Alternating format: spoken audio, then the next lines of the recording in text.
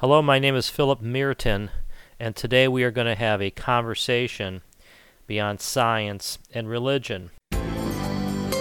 Breaking new ground in thinking, exploring the outer limits of what we know about the world and ourselves, unhindered by common beliefs and perceptions. This is Conversations Beyond Science and Religion, taking on subjects from the Big Bang, the multiverse, and evolution, to the supernatural and the new rising consciousness. This is where scientists, philosophers, New Agers, and spiritualists come together to discuss where this world may be heading. Now, here's your host, lawyer, philosopher, and the author of The Heaven at the End of Science, Philip Merton. Now, one thing we've tried to do on this show is to identify overlaps between science and religion. On the last couple shows, we've talked to some leading thinkers on quantum theory, and today, though, we're going to pivot a little bit into a different type of field. We've talked about quantum fields. We're going to move to a new view of a field called a karmic field.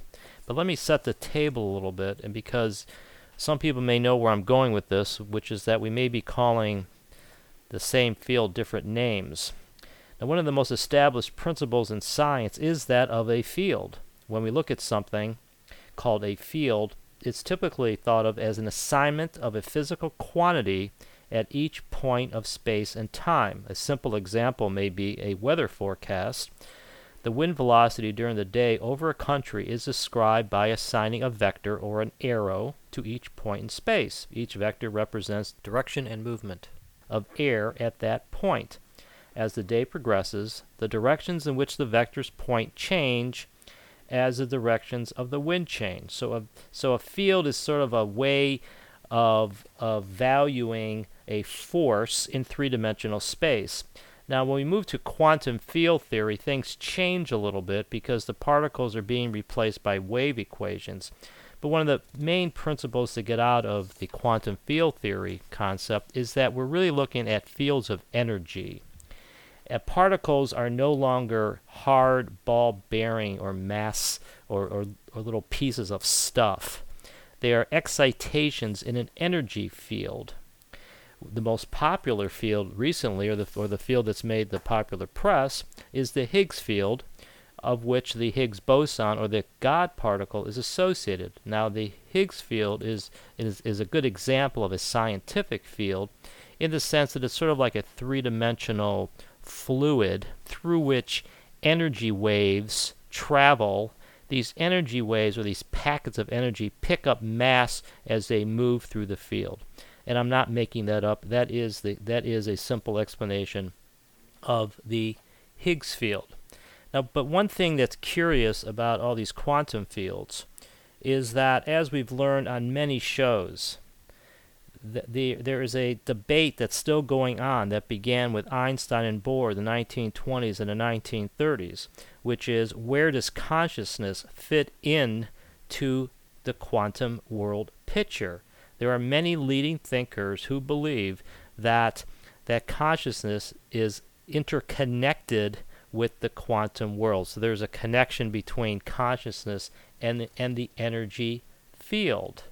There are some people, such as Amit Goswami and yours truly, who believe that consciousness is at the root of the energy field. So keep that in your mind. Now we're going to pivot to a different kind of field that comes out of the old Eastern concept of karma. What is karma? That's what we're going to be talking about today, and the title of today's show is going to be Healing the Karmic Field. And we're very lucky to have with us the author of an article by the same name, Emanuel Kunzelman, who is the founder and president of the Center for Cultural Interchange in Chicago and the Foundation for the Future in Madrid, Spain. Both organizations support the worldwide Green Heart movement and are dedicated in promoting cultural exchange, fair trade, environmental awareness, and world peace. He gives lectures and workshops and organizes retreats in conjunction with the Green Heart Transforms. Emanuel, welcome to the show. Well, thank you, Philip. It's a pleasure to be here. Now, as I mentioned, Emanuel has published an article in the recent issue of Quest magazine, which is published by the Theosophical society. And the article is Healing the Karmic Field, and it raises many interesting, intriguing issues about our modern mind, about morality, about this concept of karma that we have that it seems as if, Emmanuel, we have taken over this concept or borrowed it from the Eastern traditions. Is that how you see it? Do you see that the Western mind has in some ways adopted karma? Well, certainly it has, but it's understandable that we would do so because it's very logical thinking that cause and effect relationship works throughout our lives, and we see it every day. So it's not really an esoteric Eastern tradition as much as it is good common sense, really. So there's no big mystery that karma makes sense to a lot of Western thinking minds. Yeah, and I think that's one of the most important points to bring across here, is that we tend to some of us with the Western mindset, we tend to like put to the side or put into another category these Eastern concepts. Another one would be nirvana or reincarnation or moksha. But everybody seems like they have heard of karma.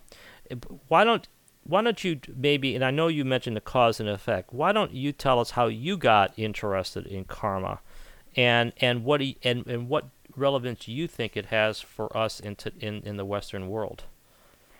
Okay. Well, I think one of the main questions we all ask ourselves is, what is the meaning of existence? Why are we here? What's going on?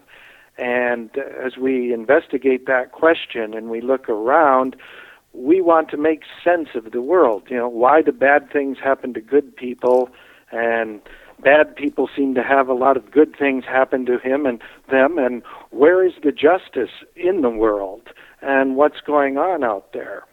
So that's a really fundamental question, I think, in all of our minds. And going beyond some kind of redemption in the monotheistic traditions, the law of karma, cause-effect, resonates with us, that it makes sense, and it's actually quite prevalent even in the monotheistic traditions, you know, as ye sow, so shall ye reap. And so it's a very fundamental principle of the words and actions that we put out there are going to have an impact on us one way or another. And that is really what karma is. It's a Sanskrit word that means action. And basically the idea is every action we make in life is going to have a consequence. And we know that, in fact, to be true. Karma just takes it a little further and puts it on a moral, ethical basis that every not only action, but really thought and intention we produce will also have its consequences. And it makes sense quite scientifically as well. You know, going back to the quantum field and wave energy, you know, we've now got the scientific instruments at our disposal to study brain waves, and we know that the wave patterns of anger, for example, create an electromagnetic wave that are very chaotic, whereas if we come in a state of meditation or harmony, we create a nice, rhythmic, smooth wave. And those kinds of things can be measured, put on a chart, and studied. And so it's no mystery that every thought, action we have is creating some kind of electromagnetic wave that has its consequences and its rhythm and cycles, and will therefore combine or fail to combine with other waves and reactions in the universe. So, you know, I think that one of the principles of modern science that it's hard to refute, but hasn't permeated the modern mindset is the principle from quantum theory that there is a unity to the world. That because and I think the Tao of Physics, you know, the original book that tried to link modern physics with Eastern thought. That was a lot of what that book was based upon. And when you start talking about the quantum wave, and the whole point of it is that it's smeared out over space, and there isn't an end point. It really I think dovetails very nicely with the Eastern concepts of oneness. And I really think this principle of karma is a great perspective. It's a great attitude, because it's saying that, in my mind, it's saying that your actions not only affect you, not only is there perhaps some divine justice, but that you're sort of affecting a pool. I mean, that's one way I'm reading this. It's like there's a steel pool that needs to be in balance, and that if you disrupt the pool, you're affecting the balance, and so the idea is to become in tune, or become in balance with this field. Am I putting that right, or do you look Yeah, at I think that's a great analogy. I mean, the pool analogy itself is very helpful, because if we're sitting in a public swimming pool and we start splashing around, we make waves. Right. And if there are a lot of other people in there making waves, it gets very choppy and splashes in our face or whatever. So, and the same thing happens psychospiritually with our electromagnetic wave patterns from the brain. Just like splashing in a pool, every thought and feeling we have sends out a wave, and it combines or conflicts with other waves and creates either interwoven wave patterns or conflicts. So yeah, we're in this pool of psycho-spiritual reality, all swimming in it together, whether we like it or not. But it's a lot better to recognize it and not make waves other than, gentle, proper ones. Yeah. Because it'll bounce off a wall and come back to us. And I think one of the most important principles here, and I gave a talk a week or two ago, and the topic of morality came up, and a lot of people say, well, what is the basis of morality? What is the scientific basis, or are you just sort of being nice or being good for the sake of your individual integrity? And I always think, and I think you're bringing up a New Testament statement about as ye sow, so shall ye reap, is a really good analogy to Western religion, in the sense that it's never been we're all in this separately. We're really all in this together. And I think that if we could raise this karma or this karmic field to the status of a scientific principle, we'd be a lot better off. I mean, that's sort of, yeah, we certainly would. And it is scientific. I mean, as I said before, everything we do produces a measurable wave in the universe. Our conversation right here is going out on sound waves, and a million years from now on a distant planet, if there's some other species out there with the right technology, they could probably pick it up and record it. Yeah. So the same principle applies to every action we make. It creates a wave. It's going out there into the field, and it has a presence, and will always have a presence until it's neutralized or, found its balance in the nature of the field. So, it's very much scientifically based, really. You can bring it right down to an analogy with gravity, for example. Right. 400 years ago, nobody really knew that gravity existed, except that it worked, right, until maybe an apple fell on Newton's head or whatever, yeah, and suddenly he discovered gravity. But, you know, even now with quantum theory, we haven't yet found the graviton.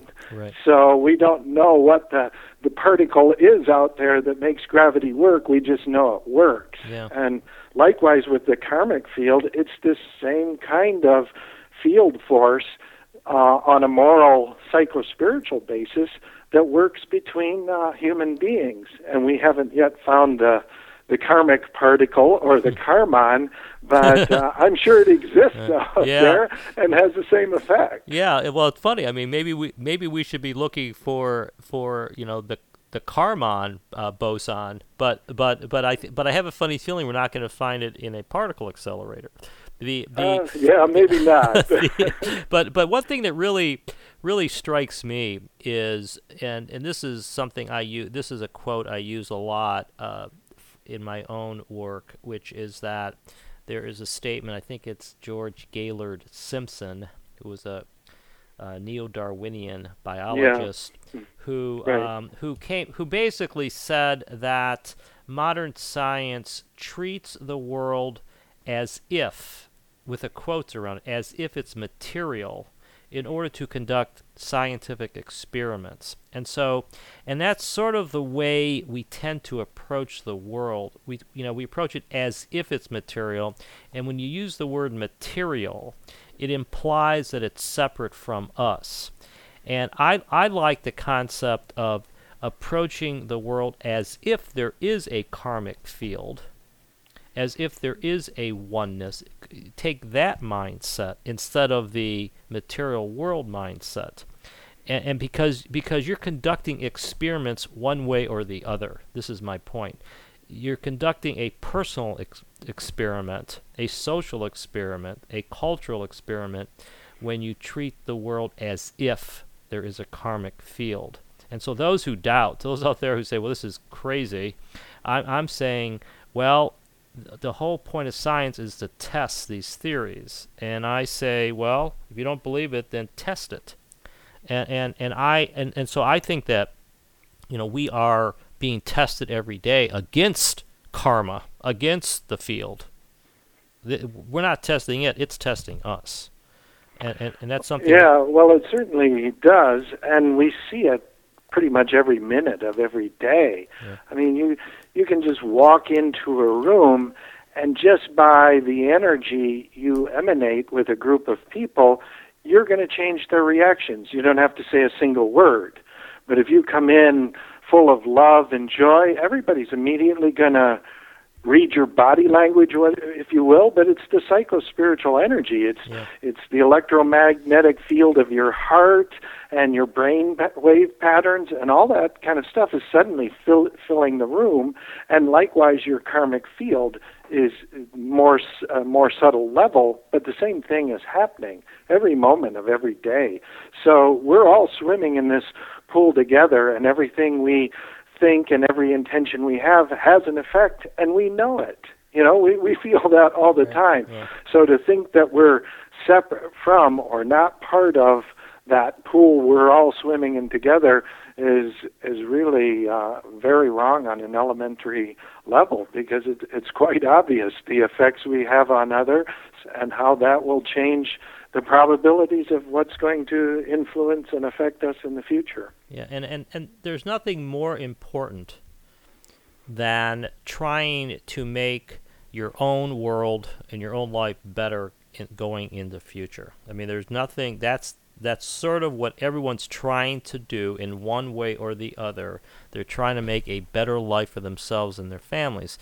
And if that's really the goal, then focusing on karma sounds like the first thing you should do when you get up in the morning, because if there is this payback, this sort of reflection from the pool or from karma, then you want to have the best attitude. You want to be kind. You want to follow the Kantian moral imperative and the golden rule. I mean, basically be a good person. And there's nothing sort of different, as far as I can see, in the importance of morality here. But I think what you're saying, which I agree with, is that this is the web of life, as you point out in your article. This is the way of the world. Well, absolutely, it really is, and it's not alien to Western thought at all. The Kantian moral imperative that you point out: behave as if each act you're engaging in is going to become a universal law. Right. So if we think about that, and we think each act, each thought or deed I perform every minute of every day is going to create my karma, my field, the universal law of who I am. When we start going through life with that perspective, it really does make us think twice about everything we do, and it's just this constant reminder there, and I really think elevates the whole level of our consciousness the minute we embrace that and say, yes, I'm participating in this field. Above all, I am self-responsible for the quality and state of my own field, and therefore how it interacts with everyone else. And suddenly you get this rush of understanding of moral justice and meaning and purpose and self-responsibility for in creating and improving your own life. And it is a very fulfilling moment embracing that concept. Yeah. Now, is there something in your background or life experiences that led you to value karma? How did you wind up at the spot you're in right now with emphasizing the karmic field? Well, as I've indicated so far, it made a lot of common sense to me, and from a very early age I was looking for the meaning of life. But I might also say a few words about another strange Eastern concept here, reincarnation, because another basic question we all want to ask ourselves and hopefully answer is, well, what happens to me when I die? And I remember thinking about that very early on. And the very first time I heard the idea of reincarnation, I thought, well, now that's a very interesting idea. Wouldn't that be awesome if that were true? Yeah. That all of this flows and has meaning, and we come back and we build on what we're doing, and then it's not just a one-shot deal. And I began to think about that and embrace that idea and then work with it throughout my life, and it just became more meaningful all the time. And once you begin to entertain the idea of reincarnation, well, then karma becomes that much more meaningful, because now we're not just talking about a single life and the events of this life, but we have a whole trajectory here of many lives, perhaps thousands of years, and there's just this much, much richer perspective to everything. So I think that in the origin of karma, and I guess it's a Hindu concept. It is conjoined with reincarnation. It is a, how can I put this, a timeless principle. It just doesn't operate statically, and it is carried forward. But I also think that reincarnation is one of the most fascinating topics that there is, whether in Eastern or Western thought. And my question with reincarnation is always the extent to which there is a one-to-one correlation between different lives. And the Dalai Lama is a good example. Where, the 13th Dalai Lama is the 14th Dalai Lama, which is the present Dalai Lama, I believe. Is he the one-to-one correlation of the 13th Dalai Lama? How do you view reincarnation? Is it physical, spiritual, something in between? Have you come to terms with what that concept means? Well, I'm working on it, and I think that's one of the big challenges of life and understanding it. Yeah. I guess I would say I think there are some one-to-one correlations, and I think the Dalai Lama is probably a good example of that, and there are many of them.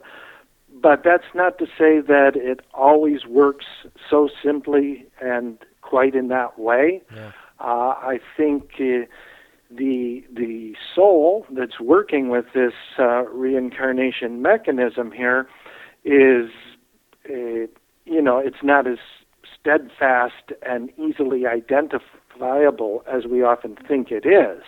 It's really kind of the vortex of the energy field we've created with our karmic actions in life. And if that vortex doesn't have enough energy to carry itself on, it may not reincarnate at all. I mean, if it's been so diluted or polluted by bad karmic acts, it probably doesn't have enough energy to reincarnate at all.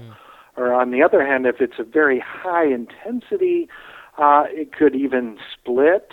I think sometimes there are reincarnations in 2 or 3 different ways. I think they can be shared as well. So, I think the simple, easy kind of concept of one life leads to another after another is not necessarily true. I think it often works that way, but I think it's a bit more complicated in reality and how it actually functions. Yeah, because I think a lot of people, we tend to look at things simplistically in many ways, maybe for the fun of it, or maybe because we don't have time to get into the details. But there's a lot of, I'm sure, jokes and TV shows that talk about, being reincarnated as a rat or as a porcupine or come back, as a villain or something. And that's sort of what I would call the superficial or the sensationalistic view Very much so, yeah. of reincarnation. But just to emphasize that we're not really talking about something that far out, I want to emphasize here that there are many scientists, physicists, who believe that consciousness is at the root of existence. And those would include some of the founders of quantum theory, such as Schrödinger and Sir James Jeans, and probably Niels Bohr. Well, if consciousness is at the root, then the consciousness that I have in mind is the same consciousness that is reincarnating itself. I don't think to me, there's nothing different. It's the same thing.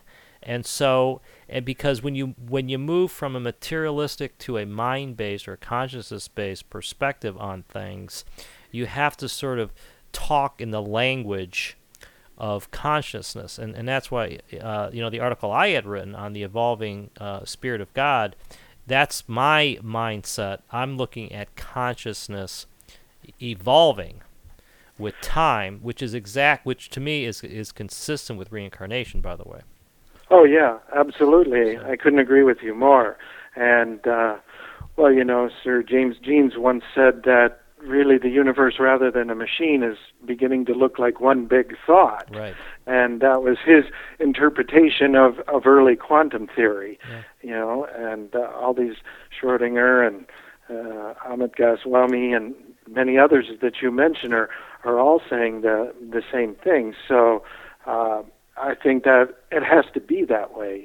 Consciousness had to be the primordial field out of which all this came. I don't think it could be the other way around, that some kind of materialistic explosion and random interaction of physical particles somehow accidentally ended up in the sense that you and I are having this conversation here today. Right. I mean, talk about science. How can you get consciousness out of materiality? It just doesn't factor in there. Yeah. It has to be the other way around.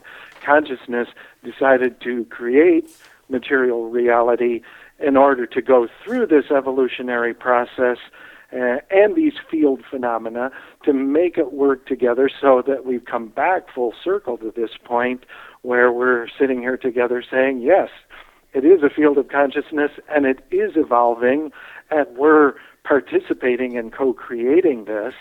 And one of the primary ways we are doing so is by being aware of and conscious of the reality of our karmic field and how important that is to our psycho-spiritual life. So it's all come full circle, really. Right. It's sort of like, and the purpose for this show is really to sort of observe this gradual shift that we're seeing out there.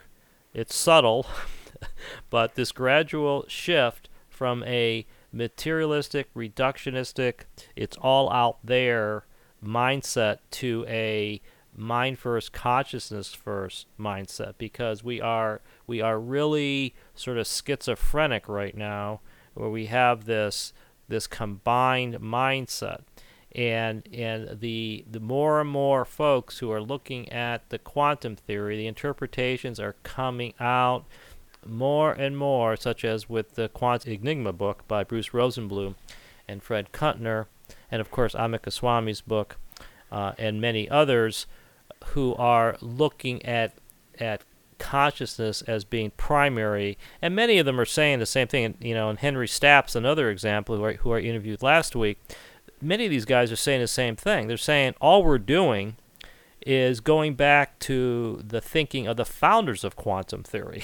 It's not as if they're being radical. Henry Stapp himself is pretty conservative, and he worked with Werner Heisenberg and Wolfgang Pauli, and he believes consciousness is at the root of reality. And so it's sort of, to me, it's like a needle that's slowly going to the right. We're slowly seeing mind sort of taking over the territory, but it's a gradual move. That's sort of my best spin on it. Yeah, well, it is a gradual move, but as you point out here, some of the greatest thinkers of the 20th century have already come to that conclusion from a scientific basis. Right. And, and Henry Stapp, he mentioned that this is probably the most significant discovery of the 20th century in a paper he wrote for, I think it was the U.S. Energy Commission or something, So they've certainly, come to terms with that, at least many quantum physicists have, that consciousness has to be involved with the creation of reality, right down to the uncertainty principle. And, if you want a wave and you think you're going to measure the velocity of a wave, that's what you get. And if you're looking for a particle with position and mass, that's what you get. And it all depends on what the physicist first puts in his mind to measure. And I know a lot of there are many, many interpretations of that, and many physicists go to great pains to try and extract consciousness from that, going to such extremes as the many worlds interpretation of every time we think, we break our thought processes up into a double split new reality. But that seems far more far-fetched to me than it all came from one field of primordial consciousness, which seems to be a very beautiful, logical, and refreshing idea of. The point here is that these two big principles we're talking about right now, karma and reincarnation, yes, they're Eastern oriented, but they are consistent with the findings of modern science, and that's what makes this exciting. We're not talking, and it's always bothered me that you sort of go into, say, a science class or a science building, and you practice the hard, rigorous, methodical investigation of reality. And then you go into a different building, whether it's a church, a quiet room, or a study, and that's where you're spiritual or mystical. That's where you meditate. Like there's two separate compartments of our brains or something. And what I'm trying to say, and I think you're saying, is that the rooms are coming together. You could be scientific, and you could believe in karma because they're consistent with each other. And that's the exciting part of this. We're not talking about a fringe mystical concept here. We're talking about something that is consistent with science and it happens to be consistent with the entire religious tradition, or the entire tradition of the great world's religions. Right? I mean, it's a beautiful. It really does, and that is the beautiful thing of this, that we're at this point now with the very sophisticated level of understanding and measurement. Science is all about measuring. Right. And the material sciences, they don't believe it exists unless they can measure it. And that's kind of why I started off tonight insisting that all this stuff can be measured now. Yes. It can be recorded. Yeah. So it's not just mystical emanations. If you want to be a scientist and want to materially measure it, why, that can now be done. And taking that and our understanding of quantum theory at a very fundamental level and putting those two things together, why it does give us a very firm basis for establishing that all of this arose out of the field of consciousness. So yes. It's extremely exciting. This is the most important development in the history of humanity, and we're experiencing this right now and sharing it together. And I really think the potential of it bringing everyone together with a more unified philosophical understanding of what the meaning of life is all about, fusing science and spirituality here into a very sincere discussion of how they meet and what that means for us is definitely the most exciting thing that's ever happened. Yeah, and I completely agree, as you probably know, because I think that humankind needs something to agree upon. I mean, if we had that's for sure. if we had one thing to agree upon, I mean, for example, I think most people, whether they were Muslims, Russians, or Lithuanians, whatever, would agree with the law of gravity. Most people are going to say, okay, I'll give in on that one. Mm-hmm. And if we make whether it's the law of karma, or whether it's this consciousness is at the root, whatever we call it, if we could agree on this fundamental principle that happens to be surpassing all other principles, now we're talking about having a common ground that will, to me, improve the world.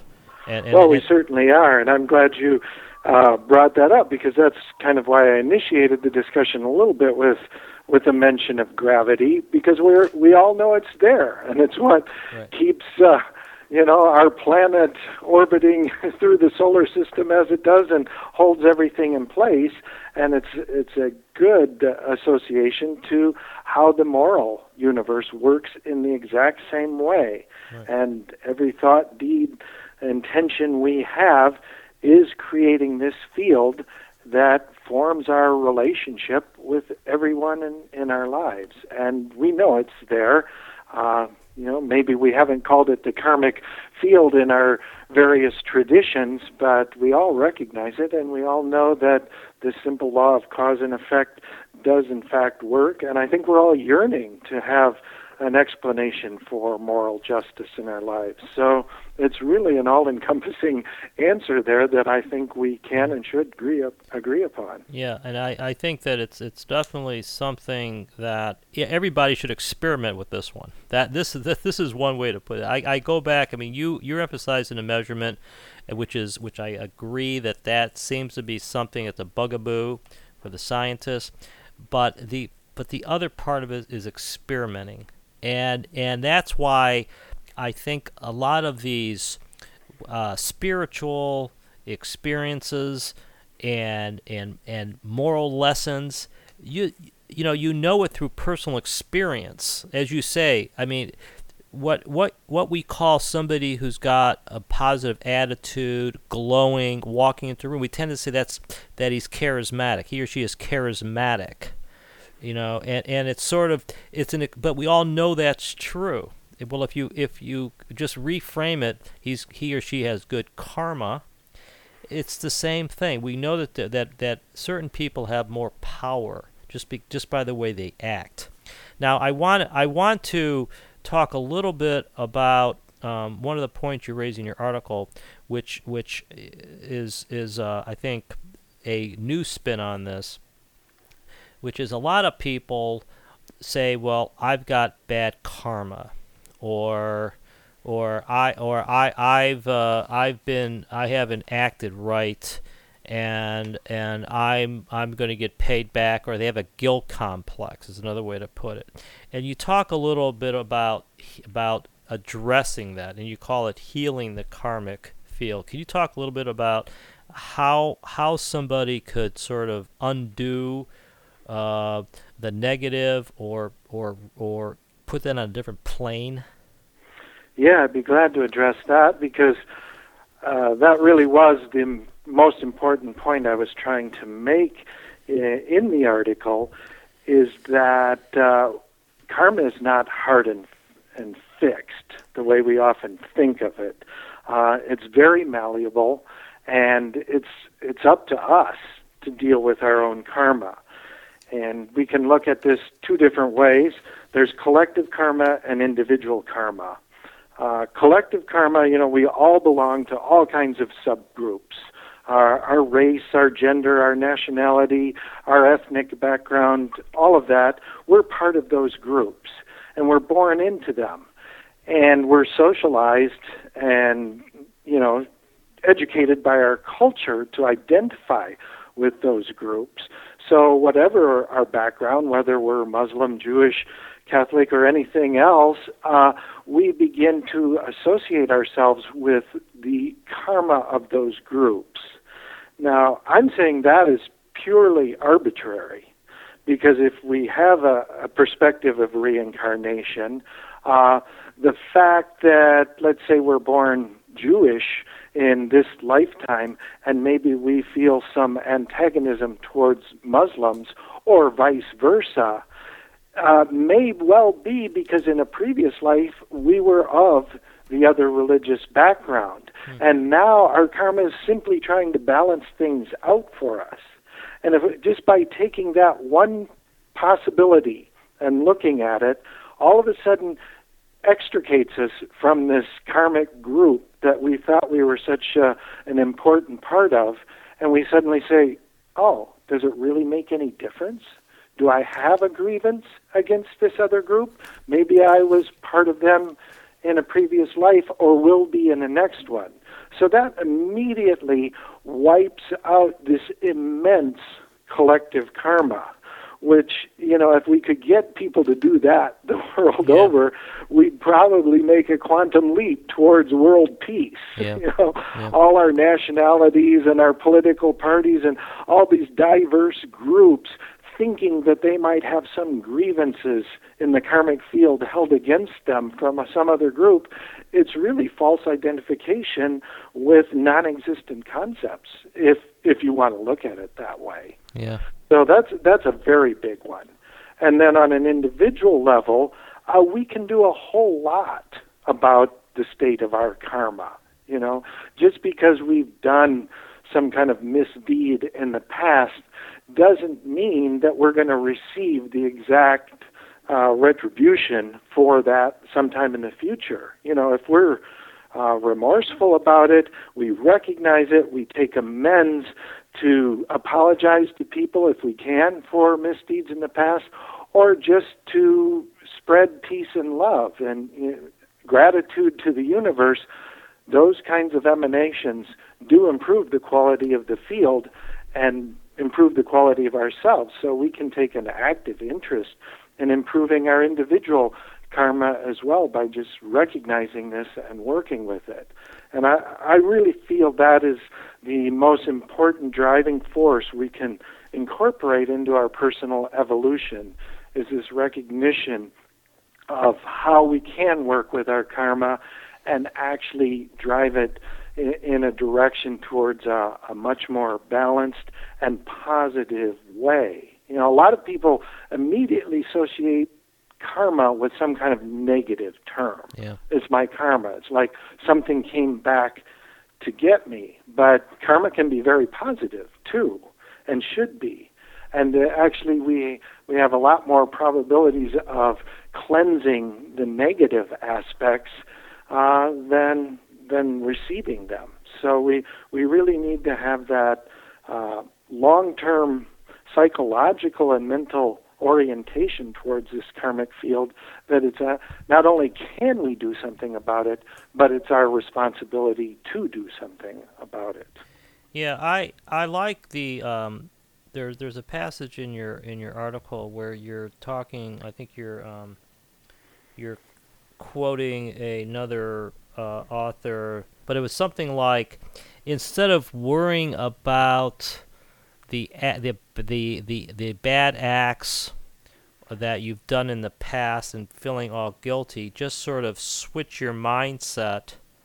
And the way you put it here is, you go, I'm emanating peace and love, and you just sort of like, it's like, separate yourself from what you thought was your karma, and try creating the effect first, which I thought was really positive. Thank you for bringing that up, because it really is.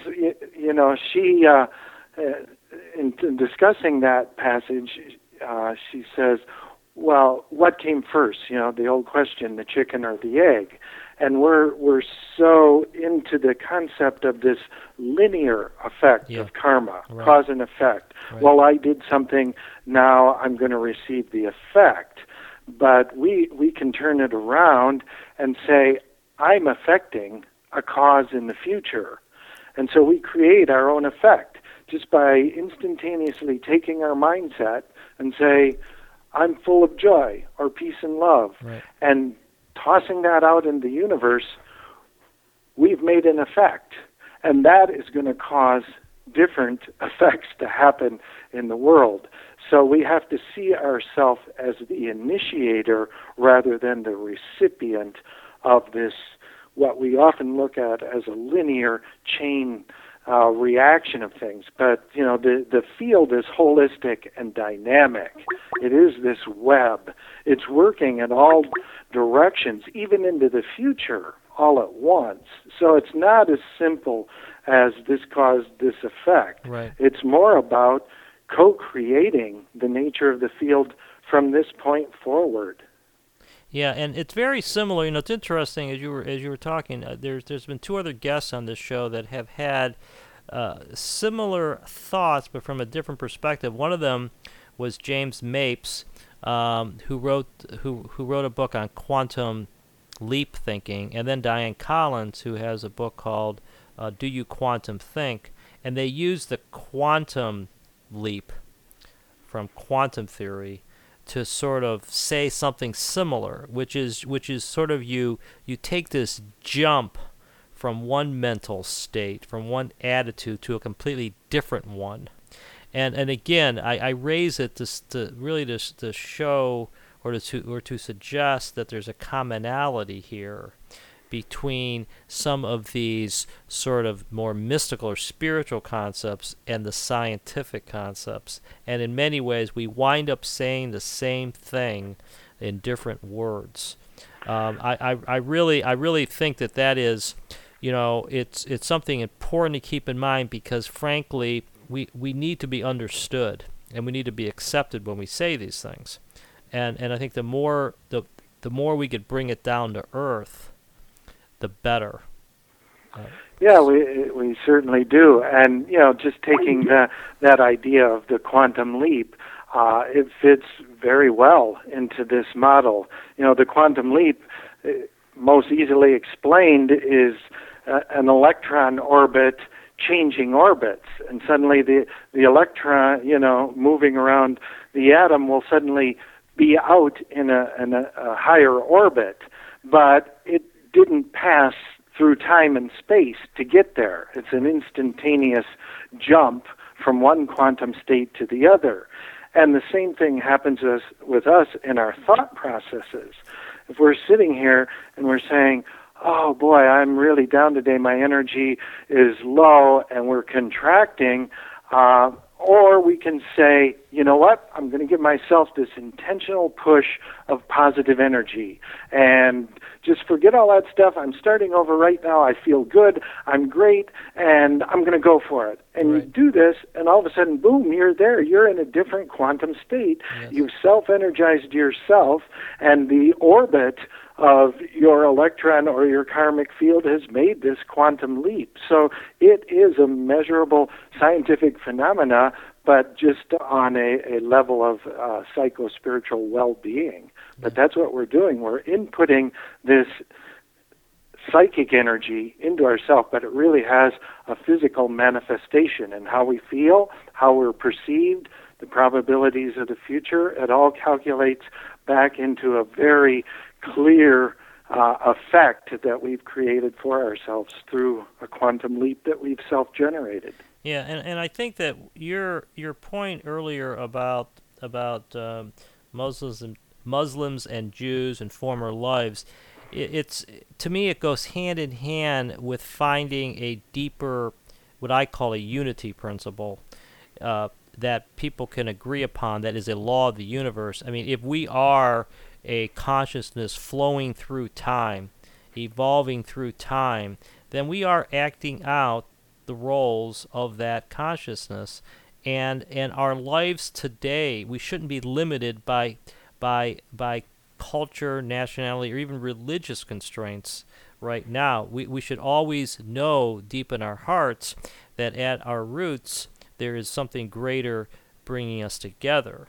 And we could call it the karmic field, which I think is a great way to put it. We could call it the unity consciousness, the one mind, God. We could call it all sorts of things, but to me that is really the key to peace. And without getting, I mean, we all strive for that. A lot of us don't talk about it. I see here that and I want you to talk about your organization a little bit about how that's really the ultimate goal here, and maybe it's completely aspirational, maybe it's a little pie in the sky, but on the other hand, unless we have some dedicated people pointed in that direction, pointing to, well, how can we get ourselves on a better path here, on a path of unity, then it's never going to happen.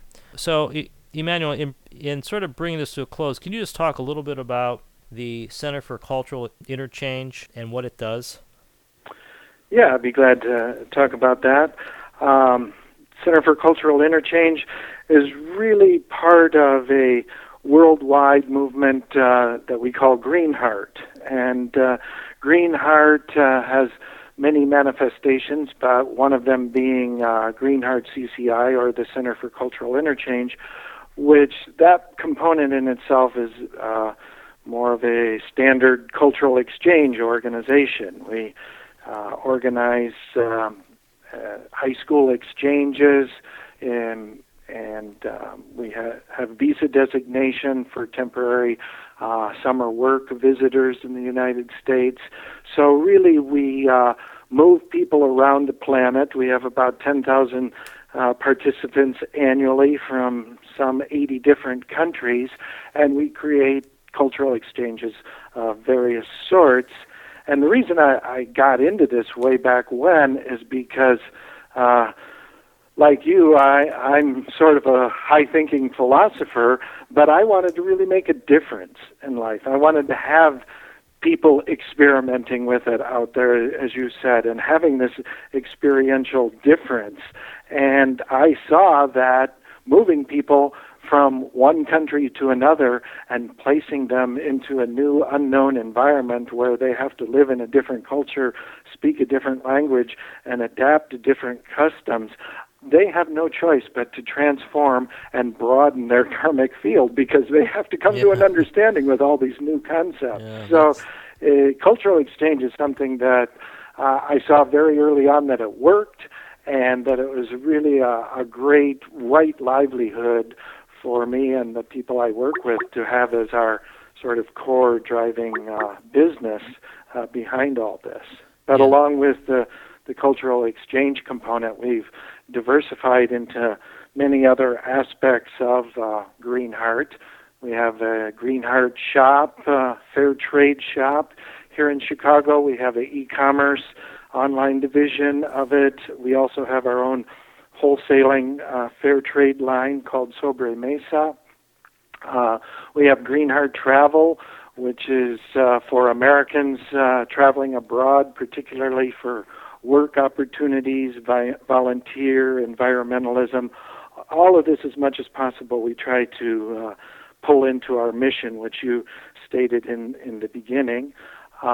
We even have our own music company, Greenheart Music, based in Spain. We have an environmental center on the island of Ibiza in Spain, which is a great ongoing experiential example of what we're trying to accomplish.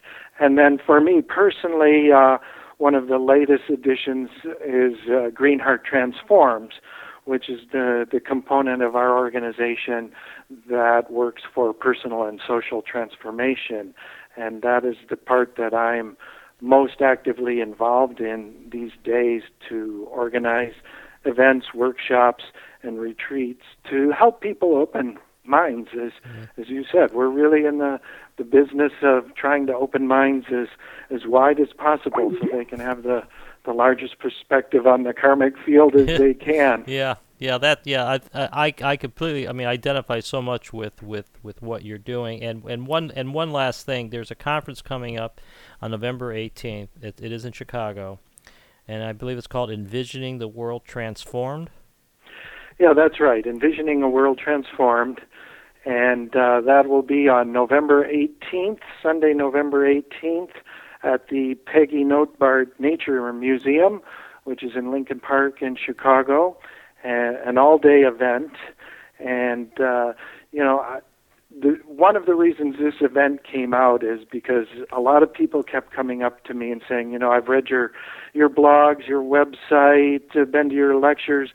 You're such an optimist.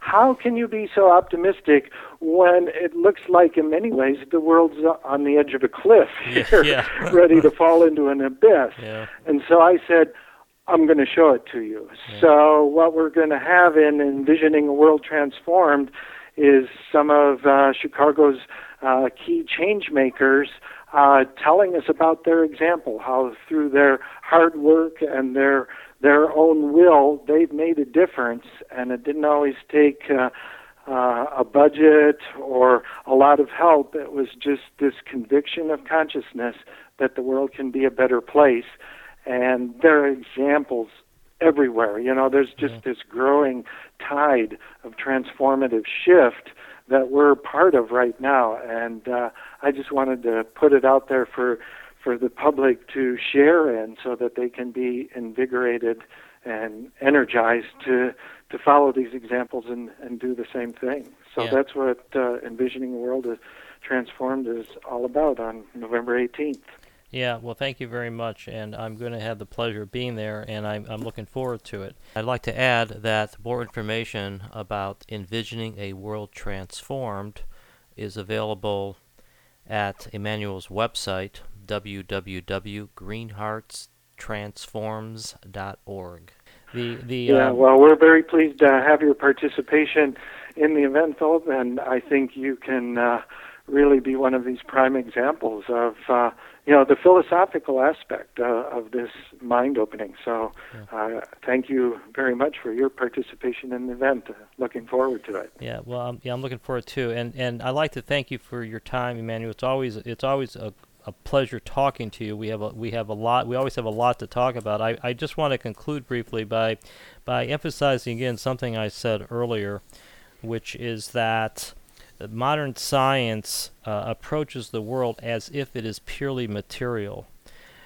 We might all try to experiment a little bit and approach the world as if the karmic field is real, because the odds are that science is going to prove the truth of the karmic field, or something very much like it, and we could all improve our own lives and the future of our little world here by paying respect and honoring this karmic field. This is Philip Merton.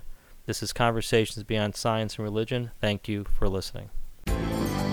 You've been listening to Conversations Beyond Science and Religion with Philip Meriton.